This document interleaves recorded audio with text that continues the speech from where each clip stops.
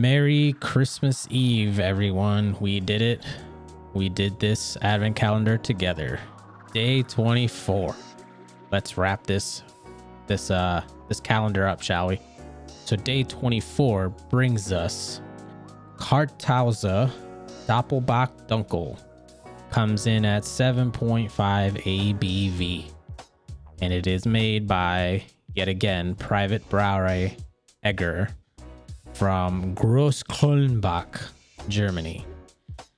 This is what I'm talking about. This is how you finish an advent calendar. Big, chewy Dunkel that is basically the big brother or the daddy of any Dunkel lager out there. So Doppelbock is essentially kind of like a double bock. You can think of it as like the Belgian doubles or doubles. They're in the middle between the Belgian blondes and the triples, or the Belgian blondes and the quadruples. So this sits kind of in that realm. There isn't like a German quadruple bock. There is no such thing, but I'm just trying to paint a picture for you all how to, emphasize how a Doppelbock would flow in the German beer spectrum, I guess. And Dunkel, of course, means dark, and because it's a bock, it's a lager. A bock is a type of lager, and this is not disappointing at all. This is delicious. So when anybody describes a beer as chewy, this type of beer is essentially what they're describing. This is thick, nice caramelized malt, beautiful filtered mahogany red. Like, this is red. Putting this behind a light or in front of a light, it is quite literally red. It's borderline crystal clear. I see tiny little particles, but that could even be like a frost, like a chill haze from just being in the fridge overnight. But otherwise, this thing is absolutely crystal clear. I can see the other side of the glass. I can make out the label of the glass. Like, this is beautifully filtered. On the aroma, it is a touch muted right now because it is a touch too cold. I believe, if I remember from the Doppelbocks that I've had in Germany when we were living out there, a lot of the Doppelbocks are served at a slightly warmer temperature. So this is sitting essentially at around, this is probably refrigerator, 38 degrees, 36, somewhere up in there. They want this 38 Fahrenheit, by the way. They kind of would want this at around 45. Yeah, I'd say 45 degrees would be a good spot. I have my hands wrapped around the glass right now to try to warm this up a little bit, because the aromas are kind of muted right now. Yeah, I'm not getting much of anything. I have taken a couple sips already just to see what it is. Even though it is a lager and it is cold fermented, the flavors, because of the type of beer, the flavors do get a little muted if you drink these types or this style of beer too cold, which is why I'm trying to warm this up. I should have taken this out sooner, but kind of was late to recording and editing, so it is what it is. I have to drink this a touch colder. I can tell you that on flavor, even at very cold temperatures, it still has very chewy, full-bodied, like caramelized malts, all that good stuff. It's exactly what a Doppelbock should be. It actually reminds me, it's almost like I'm drinking a Belgian. Yeah, this is think of like plums or raisins, but without the sugary, cut back the sugary sweetness of a raisin or a plum, and think of it in liquid form. And this is basically what you're drinking. It's got a slight bitter finish, bitter back end towards it, and that's from the caramelization. That's from the heavy roasting that the malts get.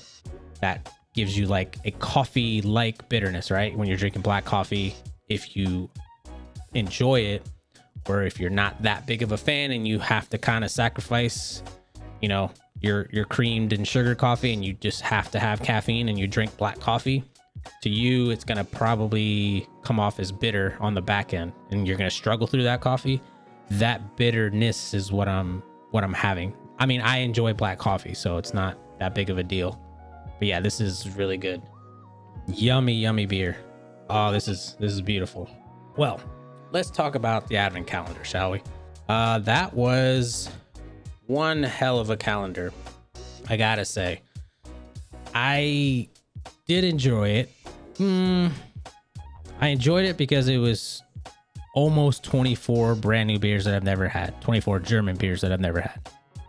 That's probably the most positive thing that came out of this entire month.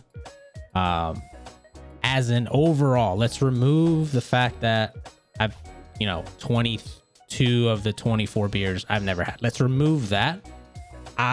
This was a pretty terrible advent calendar. When you have, I'm going to actually count because I'm in my photos right now. 1, 2, 3, 4. I'm counting how many Hellas's. 5 Hellas beers thus far. 6, 7, 8, 9. Almost half of the calendar was Hellas's. 9 out of 24. I think that's a bit much. With the amount of styles that Germany has, the variety, regardless of what your feelings are on German beer and what the purity law may or may not be hindering, there are plenty of breweries making beers that are not Hellas's, that are not Weiss beers, that are not Pilsners, that are not Weizenbachs, that are not Doppelbachs. There are many of them out there, and I feel like this year they failed to capture those. I think they either, and maybe this is due to the pandemic, maybe this is the outcome of it, right? The supply chain in a way affected Europe pretty bad, and the pandemic affected Europe really bad. So I could see a lot of breweries not doing anything, like absolutely not brewing anything, because why? They don't necessarily have to, you know what I mean? If there's nobody coming to their brew houses, if there's no distributor or drink marts that are picking up or taking deliveries, if no drink marts are open, why would you make beer? Because then it's just going to sit and go bad. So I can see that the pandemic could have caused this calendar to suffer, which in the big scheme of things is most likely the reason. I do not recall 2020's calendar being so heavily filled with Hellas's. There were some in there because I bought Costco's last year as well. And I think in 2019, when we first got back from Germany, I don't believe I got one. So I missed out on 2019. So I think 2020 was the first one. And then this year, what really will be the test is 2022's in late October, early November, when Costco starts to get their shipment of the calendar. That'll really be the test. I'm going to drop an email and a tweet or whatever I can through social media to the brand and quote unquote company that makes this particular advent calendar. They also make tons of them in Germany and in Europe, by the way. This isn't like the only one they do. This just happens to be the one that Costco gets. They get the same one. It's always Brewers Advent Calendar. It's always German, but there's this one that I have. And I think there's two more. One of the two are like German craft beer. So basically all the other breweries that are doing non-traditional styles, that's one of the calendars. I feel like Costco could get that one. I don't think it's that hard to get, one, and two, I believe it'll probably sell better and sell out faster than this one. This one sold out pretty quickly. Within probably 2 or 3 weeks this year, it sold out. Last year, it was sooner. It was actually sold out faster. If I recall, last year's was pretty good. I do remember only out of the 24 from last year, I think I only had one like that one beer that I've had previously in Germany. This year in this calendar, I feel like I had like 3 or 4. I'd have to really look through the photos again, but I'm pretty sure I had more out of this one than I did last year, but not by much, of course, just one. But I recognized more brands in this year's, and I mentioned that throughout the episodes. But yes, as a whole, it was a little disappointing, but it's fine. It's over with. Now, as far as moving on to my absolute favorite out of the entire lot, that's gonna be tough because this day 24 is it's pretty damn good. Wow, this is really tough because there even out of the Hellas's, there were some really good Hellas's. It's just, you know, when you get like 2 or 3 in a row, and then only one breaks up those 2 or 3, and then you get back to another 2 or 3 in a row, it's not exactly fun and it's not exactly tasty. I'm gonna have to say that where's it at? Let me find it. It's one of the Keller beers. No, it's not the Keller beer. It was actually the Blau Weissbier. I believe that was day 16. Should have been day 16 or day 15. That is by far my favorite one out of this calendar. It was a perfectly made Weissbier that still held up even after its time and shipment over here and packaging, sitting on a Costco truck, sitting on a Costco pallet, and then finally making its way to the store floor. It held up really, really, really well.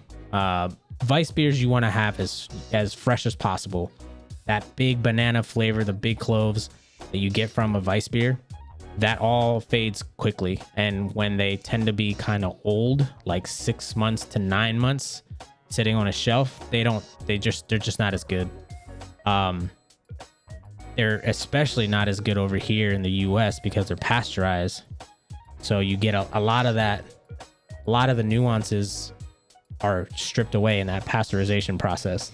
It's good enough, right? It's good enough, but when you experience fresh Weiss beer in the motherland, it's hard to you can never experience it again. You can never have that over here.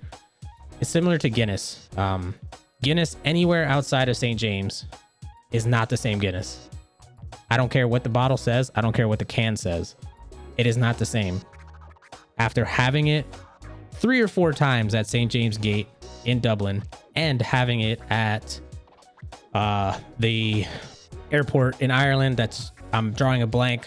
I had it twice there on to and from deployments to Iraq and Afghanistan. Whatever that airport is, there's a bar in the airport at the terminal we always get out on. It's like specifically for us because they're waiting for like 150 military to come off a jet. That Guinness is completely different than any other Guinness you will have in the world. Even the stuff that gets sent to Europe, even the things that go to like Germany and the Irish pubs, completely different Guinness. It's the same thing for Weiss beers. It's the same thing for any beer that's pasteurized from Europe or Japan or Asia, I should say, coming to the US. It is not the same. So there's always something missing. So yeah, the Blau Weiss for sure out of these 24 beers is by far my favorite. And honestly, that's the best Weiss beer in this calendar. And there was only I think there was 3 of them 3 or 4. The Pilsners were second best. Any Pilsner in here was by far the second best that I had. Unfortunately, the Stoppelbock Dunkel was the only style of this type in it. It will be an honorable mention, quote unquote, or third place. And then everything else is just whatever. They were all Hellas's anyways. Even the IPA was disappointing. And there was only one IPA, which is very sad. Yeah, that's really it. That was it. The Keller beers were standouts though. I wish there were more of them. There was only 3 of them. Nope, there was only 2 of them. And I really wish there was more. There could have easily been more. You could have taken out 3 of the Hellas's, brought it down to 6 Hellas, and had the other 3 become Keller beers, and it'd be great. But they chose not to do that. Yep, and that will do it. I really did enjoy the calendar overall. It just was disappointing to get almost half of it as Helles Lagers. But we did it, and hopefully next year we don't experience this. Thank you very much for everybody tuning in. Thank you for your patience on some of the published times for this.